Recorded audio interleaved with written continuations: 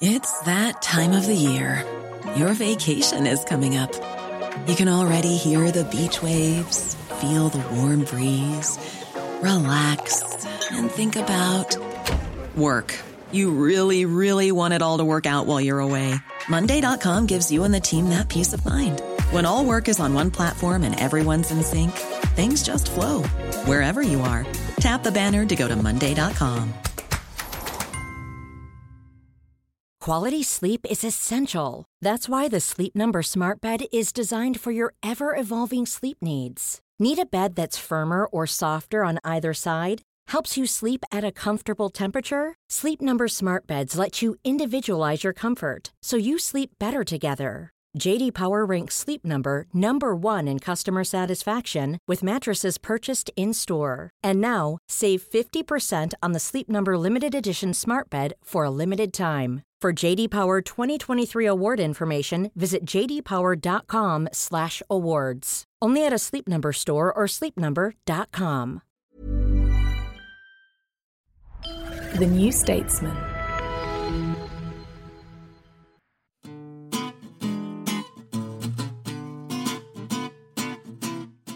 Hi, I'm Anoush.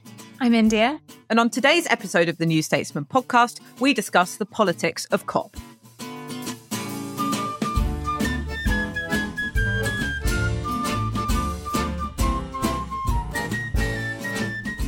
COP27 begins today in Egypt, where global leaders are meeting to work on the world's fight against climate change. And the UN has said progress on cutting emissions has been woefully inadequate since COP26. If countries follow their current policies, it's been found by experts, then the planet's temperature is expected to rise by as much as 2.8 degrees this century, when the agreed limit is that rise should be no higher than 1.5 degrees.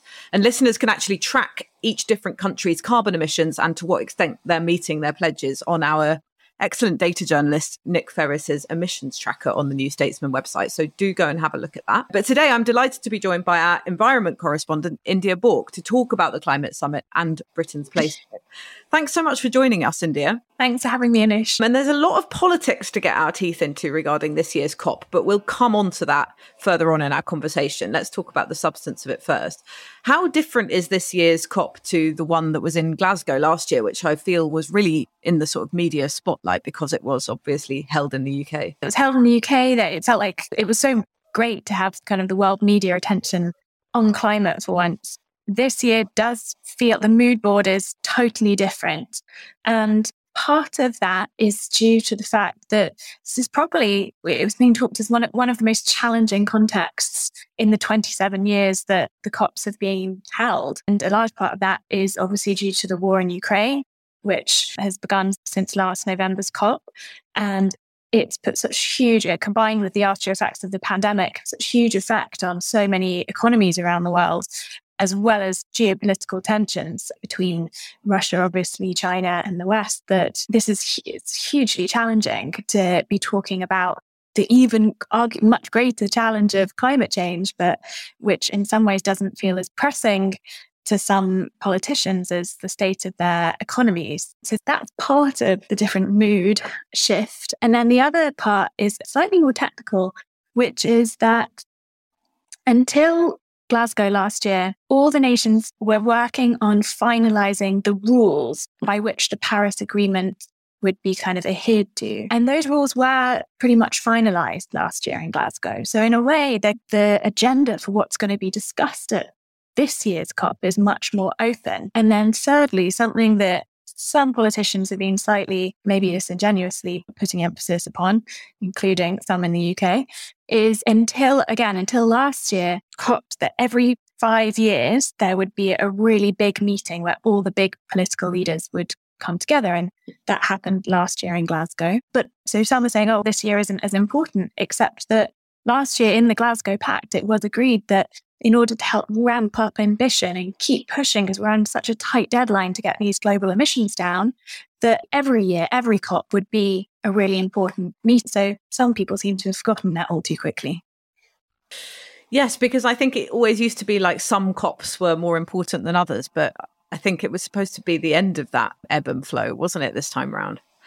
Yeah, exactly. And the need to have to keep that level of urgency up is obviously greater than ever. And we've all been feeling it, I think, wherever you live in the world. So we've seen, especially in Pakistan, with the ghastly floods, even in the UK hitting 40 degrees this year. So the UN has sent out, each warning feels like it's bleakest, and this is particularly so. It says that the gap between all the pledges that countries have made to bring their emissions down and what's actually needed in terms of pledges to bring emissions down to meet the Paris Agreement target of keeping warming ideally to 1.5 degrees, then the policies in place today, they put us on course for 2.6 degrees of warming.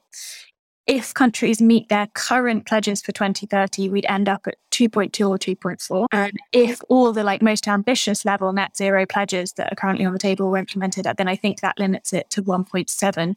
But that's still obviously over the 1.5 that we really need to keep off the worst. Right. Okay. And what are the main talking points at this year's COP? I was following some of the coverage over the weekend ahead of the talks and looking at the front pages this morning. The obsession of the British media seems to be on this idea of climate reparations. And Ed Miliband, who is the shadow net zero minister, appeared to suggest over the weekend that Labour backs calls for the UK to pay out to poorer countries who are affected by the climate change caused by the richer countries like the UK. Is that really top of the agenda, or is that something that's caught the eye of the British media in particular? It is fundamental. So finance, so there's two almost fundamental parts to how you can think about the negotiations on climate. And one is obviously getting all the countries to agree to reduce their emissions in line with that all-important 1.5/2 degrees warming target. And we're still off that. We're still not meeting that. So the ambition has to be upped on that. But then part of that conversation for developing nations, a lot of them say, look, you can't expect us to make this gigantic effort to reduce our emissions when we are not historically, we're not historically responsible for a lot of the emissions that already exist. And B, we're experiencing the worst effect of those historic emissions already. Developing nations are most severely impacted by climate changes, floods and fires and heat waves. And we're certainly already seeing that, and it's only going to get worse. So they've been pushing from the very start of these talks and negotiations over the years for climate finance. And there's certain mechanisms and existing pledges and kind of institutions to help deliver that. So one pledge was to deliver $100 billion of climate finance by 2020, and that got missed. So now there's a new deadline on that, but it's pretty poor effort that especially countries like the US and UK still failing to give their fair share. And some very interesting analysis by Carbon Brief recently has shown that in terms of their historic emissions, the US should pay a certain proportion of that 100 billion, and it's falling far short of paying that. So that's already a problem on the table. How do you make climate finance work? But additionally to that existing climate finance, it's been hooked to things called mitigation and adaptation. Mitigation means mitigating climate change, so taking steps to reduce emissions and try and prevent more warming occurring. So obviously investing in renewable energy is the obvious one. And then adaptation is money that can help countries adapt to the effects of warming. So building a seawall, for instance, if you're at risk from rising sea levels. But the real climate reparations issue is something called loss and damage, which developing nations have been saying for a long time, look, we need money for more than that. And we need more than humanitarian aid in the immediate aftermath of a disaster. We need money to help us rebuild after we get destroyed by floods, etc. And that finally, in quite a breakthrough in the early hours of, I think, Sunday on the first day of COP, countries agreed that it would for the first time be on the official agenda. So loss and damage has made it onto the official agenda of what is going to get talked about for the next 2 weeks. That doesn't mean it's going to get solved. They've given themselves till 2024 to come up with a kind of a mechanism or a vehicle to make it work. And to be honest, they still have to work out the mechanisms and vehicles to make the rest of climate finance work as well. Sorry, a very long-winded answer. No, that's really helpful. Yeah. And is that what you'll be most looking out for? What's going to catch your eye as you cover the talks? So there's so much. The climate finance is really core to building the consensus and the momentum behind the emissions reductions overall, which is the absolute headline goal that must be reached. Then there's so many moving parts within it. One is that I find particularly fascinating is forests and this notion of, it's a terrible phrase called nature-based solutions, which is essentially how you can use land, like growing trees or protecting peat bogs or things, to essentially suck carbon out of the atmosphere and store it, and thereby help bring down kind of overall emissions and offset some of the emissions that can't be turned into, swapped for renewable energy. However, there's so many problems with all of this. One is that the amount of land currently needed if we were going to meet all the kind of offsetting promises that countries, etc., have made, it's so vast. I think it's equivalent to the size of the US, which is obviously just unfeasible. And that's a problem even before you get into these schemes that have been set up, such as preventing deforestation or afforesting new areas. They're beset by all kinds of problems, such as double counting their emissions and not doing what they're saying they do these projects.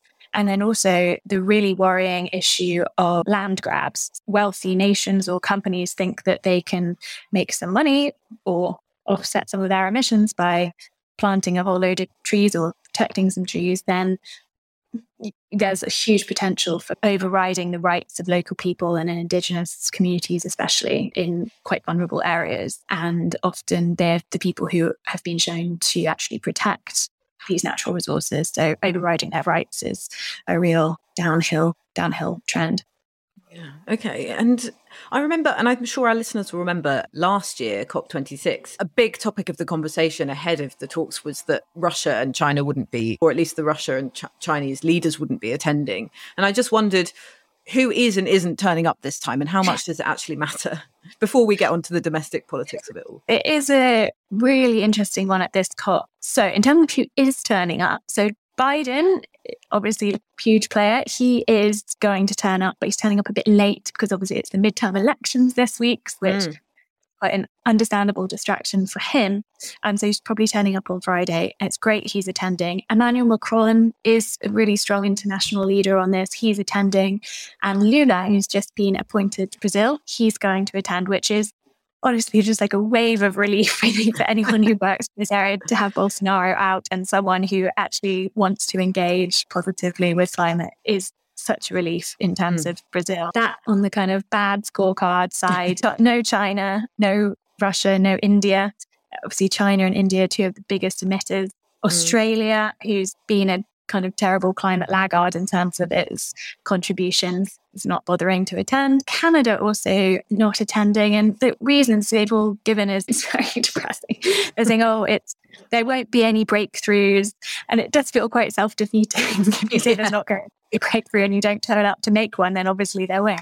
But it's very interesting how all this is being talked about in the media in terms of who and who isn't attending. Obviously, Greta Thunberg said she wasn't attending, actually at an event at the global launch of her new book, The Climate Book, which took place in London on Sunday.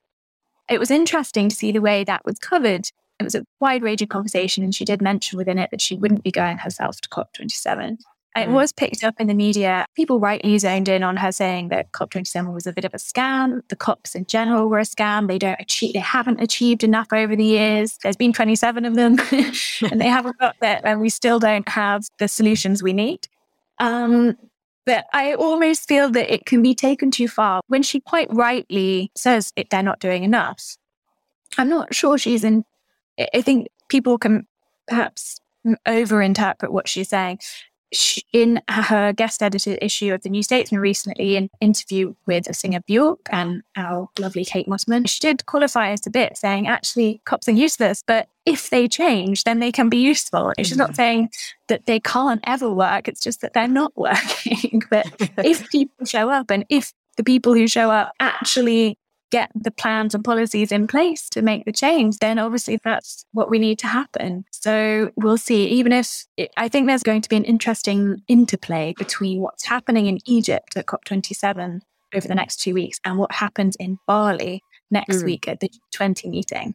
I think over the next 7 days in Egypt, you're going to see a lot of developing nations, especially saying, look, we really need more effort. We really need more ambition. And then that's going to fall to a lot of the G20 leaders who are all attending in Bali next week. They're going to have to answer those demands. And of course, there was one other world leader who tried to get away with not coming. So we'll talk a little bit about that and the UK politics side of COP on the second half of the podcast. So do stick around for that. Hi, it's Anoush here. This is just a reminder that as a podcast listener, you have the option of subscribing to The New Statesman with a very special offer. You can subscribe for just £1 a week. That's 12 weeks for £12 if you go to newstatesman.com/podcast offer. We'll be right back. From The New Statesman comes a new podcast, Audio Long Reads. The best of our reported features and essays, read aloud. Featuring writing from our authors, including Edward Docks on the death of Boris the Clown. When did the booing start? He was never exactly sure. A Year Inside GB News with Stuart McGurk. One presenter told me that producers had taken to booking their own parents. May Robson on why women's football is the more beautiful game. Like most of the England squad, the Euro 2022 captain Leah Williamson can't afford not to have a plan B. Ease into the weekend with our audio long reads published every Saturday morning. Just search Audio Long Reads from The New Statesman wherever you get your podcasts.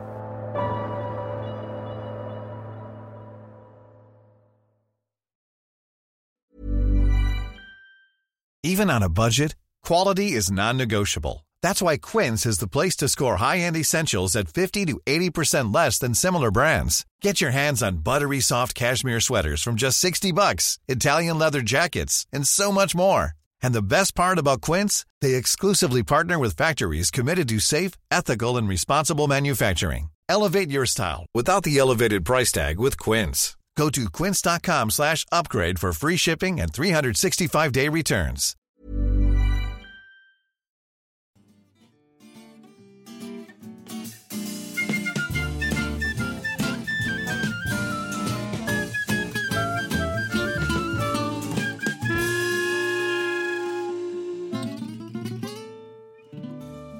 So Rishi Sunak originally signalled that he wasn't going to attend COP, citing more pressing domestic issues at home, particularly the autumn statement that is coming up later this month. But this was seen as a big mistake and a bit of a snub because the UK still held the COP chair before passing it on to Egypt now. And it had talked big on climate change under Boris Johnson's premiership. For all of his faults as a leader, this was a priority of his, and he is actually attending COP. I think as we record, he is calling on leaders not to water down their net zero emissions commitments. And obviously then there is a bit of mischief going on there as well because of he and Rishi Sunak's political relationship having fallen apart. And so that was part of the pressure that was piled onto Sunak to attend. And then, of course, you had Alok Sharma, the COP26 president, who was downgraded from a cabinet position by Sunak. He, on the record, criticised the decision of the Prime Minister not to attend. So this was his first major U-turn in office. He is actually attending. We don't know a huge amount, actually, about Sunak's stance on climate change. Over the summer, he pledged to block all new onshore wind schemes, and he reversed Liz Truss's decision to restart fracking. So, you get the idea that it's very shaped by the politics of the Conservative Party, really, so far. He seems to still be committed to new North Sea exploration. We haven't heard a huge amount of progress on home insulation. And actually, when he was Chancellor, the Treasury did seem to be the sort of trying to rein back on the net zero agenda, although you would expect that from the Treasurer. But I think there was a bit of scepticism on Sunak's part as Chancellor about the sort of speed and cost with which we would be trying to reach net zero. So we might find out more. I don't know. What do we know so far about what he's going to tell world leaders later on, India? So it's great that he immediately came to power and said, look, we're not going to do fracking as we originally said in our 2019 manifesto. Sorry about that blip, everyone. But apart from that, I wouldn't say the signs have been particularly encouraging, as they weren't when he was Chancellor. It's quite lackluster. As you say, he's U-turned on going to COP only after a considerable amount of national and international pressure on him. And it really was the easiest win just to say he was going. Similarly with offshore wind, like it's an easy win and it's a very bizarre decision not to back it, which, as you also mentioned, only seems to be justifiable in terms of pandering to the right-wing side of the Tory party. So in terms of what he's actually going to say today, I think he's going to say, as the Glasgow Pact pushed for, that 1.5 degrees warming, the idea of it is still alive, even though it's definitely on life support, even more so than it was last year. But he's right, it isn't out of reach, and it is important to remind people of that. There is still time. Not much, but there is some. He's also going to unveil some more funding, apparently. I think 200 million of funding to protect forests around the world and green technologies in developing nations, so to help them support that transition. On the forest issue, it's quite interesting. Of course, we need to give money to countries which have those all-important tropical rainforests and vast other stretches of forested land that can really suck up emissions. What doesn't get talked so much about is actually the UK's own forests, which are in a pretty dire state. I interviewed Guy Shrubshaw recently, who has a new book called The Lost Rainforests of Britain. And what many people don't actually know is that Britain also has rainforests because of our warm, wet climate. We have temperate rainforests. Again, we have a terrifyingly small number of them left. So many people will never have visited one, but they are there, and there are these amazing places dripping with ferns and mosses, and you walk into them and it does feel like walking into kind of Jurassic past. They're amazing. They're not just good for climate change, they're good for biodiversity, huge amounts of biodiversity they support, which again, it is all part of making the planet resilient enough to deal with the amount of warming that we've already built into the system. So the stronger our natural systems are, the better we'll hopefully be able to cope with what's already ahead. So that's a little side note on funding for forests. We certainly need to support our own forests as well. And then I think probably Sunak will stress the importance of the link really between tackling climate change and making the world more secure in terms of geopolitics as well. So Russia's invasion of Ukraine reinforced the kind of need to move away from fossil fuels and by ideally investing in green and renewable energy. So that will probably be a large part of what Sunak said. He tweeted just the other day when he said he was going to go to COP, he put a big emphasis on how prosperity and growth can't be achieved without tackling climate change. That was a massively welcome thing to hear, a huge relief after a lot of the rhetoric we've heard during the Tory leadership race and under Liz Truss. It was all about how national security must come first, and that's being used to justify the expansion of oil and gas exploitation licenses and under Truss fracking as well. Start to see that rhetoric shift to where it should be and the much more legitimate place for it, which is actually the cleaner, greener world we create will be a more secure one. So that's really reassuring to at least hear him get it right on the rhetoric. It's not the action yet. Yes. Yeah. And actually, I did say that he pledged to block all new onshore wind schemes in his leadership pledges over the summer. But actually, what we have heard since is that all of those promises that he made in that campaign are now up for review. We could see a U-turn on that as well. So even if that decision not to restart fracking and to undo what Liz Truss tried to do, even if that was out of political expediency because of the way that Tory MPs reacted, it was ultimately the thing that brought down her government in the end, the kind of straw that broke the camel's back.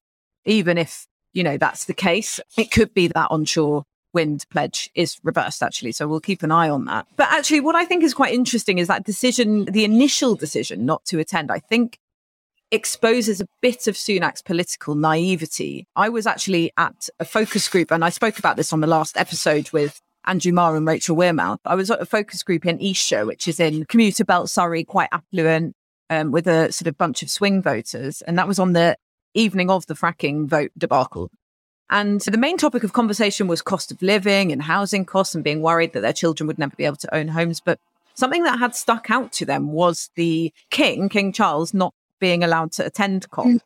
And they reacted negatively to that decision. And even the kind of more conservative Brexit voting among the group really wanted to see us not go back in time to oil and gas exploration and to move forward. I think someone put it in quite patriotic terms that we should be a world leader on this. We want to move forward, not backwards. And I do think there is a little bit of a detachment of Rishi Sunak from that kind of blue wall, fairly affluent, green-minded, erstwhile Tory-leaning voter. And he will lose those, I think, if he makes decisions that make it look like climate change is not one of his priorities. Because to this group, and this runs counter to a lot of the assumptions, I think, in media, particularly political media reporting about this subject, they felt that it wasn't mutually exclusive to bring down the cost of living and to prioritize climate policies, which is often the kind of contrast drawn by the kind of net zero skeptics in the Conservative Party. So I thought that was interesting as well. And really that blue wall contingent is very important to how Rishi Sunak rehabilitates the Conservatives' reputation in the build up to the next election. Equally, I think there has been a bit of naivety about how important the sewage crisis is to people around the UK, people who live in coastal constituencies or constituencies that are on a riverside, for example, and they can see the way that their waterways are being polluted. I think that really caught Westminster by surprise. And they obviously haven't gripped the issue yet because we've had a lot of rain recently and we've seen a lot of clips that look quite disturbing. And we spoke about this last time, actually, when you were last on. We did. No, the sewage one is a really good example of how, Westminster is not on the same page as actually a lot of the British population is not just on sewage, but most people are anti-fracking and are pro-climate action. And it really is this small but highly influential group within the Tory party, within the Westminster Tory party, often represented by the Net Zero Scrutiny Group, founded by Steve Baker. And they push this narrative that action on climate change and green energy is bad for cost of living, and therefore we should move slower in terms of climate action in order to protect the economy. And it's reverse thinking. It's the reverse of what needs to happen and what would actually help. If the Tories hadn't scrapped support for insulation and the Green Homes Grant and all kinds of renewable energy during their time in power, then energy bills today would be an awful lot lower because people would have insulated homes and we would have less reliance on fossil fuels. Hopefully, people are finally understanding just how self-serving and disingenuous it is. Well, I think that's a really good note to end on. Thanks so much for taking the time, India. I know it's a big environment week, so I'll leave you to your coverage. Thanks for joining us. Thanks for having me. You've been listening to the New Statesman podcast with me, Anoosh Chakelian, and my colleague India Bork. We're producing. Planning for your next trip? Elevate your travel style with Quince. Quince has all the jet-setting essentials you'll want for your next getaway, like European linen, premium luggage options, buttery soft Italian leather bags, and so much more. And is all priced at 50 to 80% less than similar brands. Plus, Quince only works with factories that use safe and ethical manufacturing practices. Pack your bags with high-quality essentials you'll be wearing for vacations to come with Quince. Go to quince.com/pack for free shipping and 365-day returns.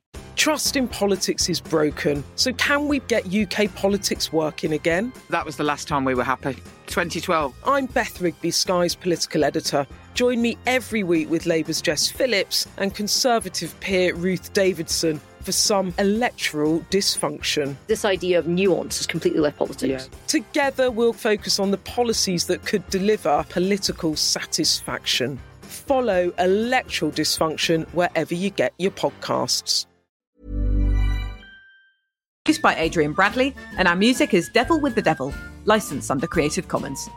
Thanks so much for listening, and don't forget to leave us a nice review and subscribe. And if you want to ask a question for You Ask Us, you can go to newstatesman.com/You Ask Us and submit one.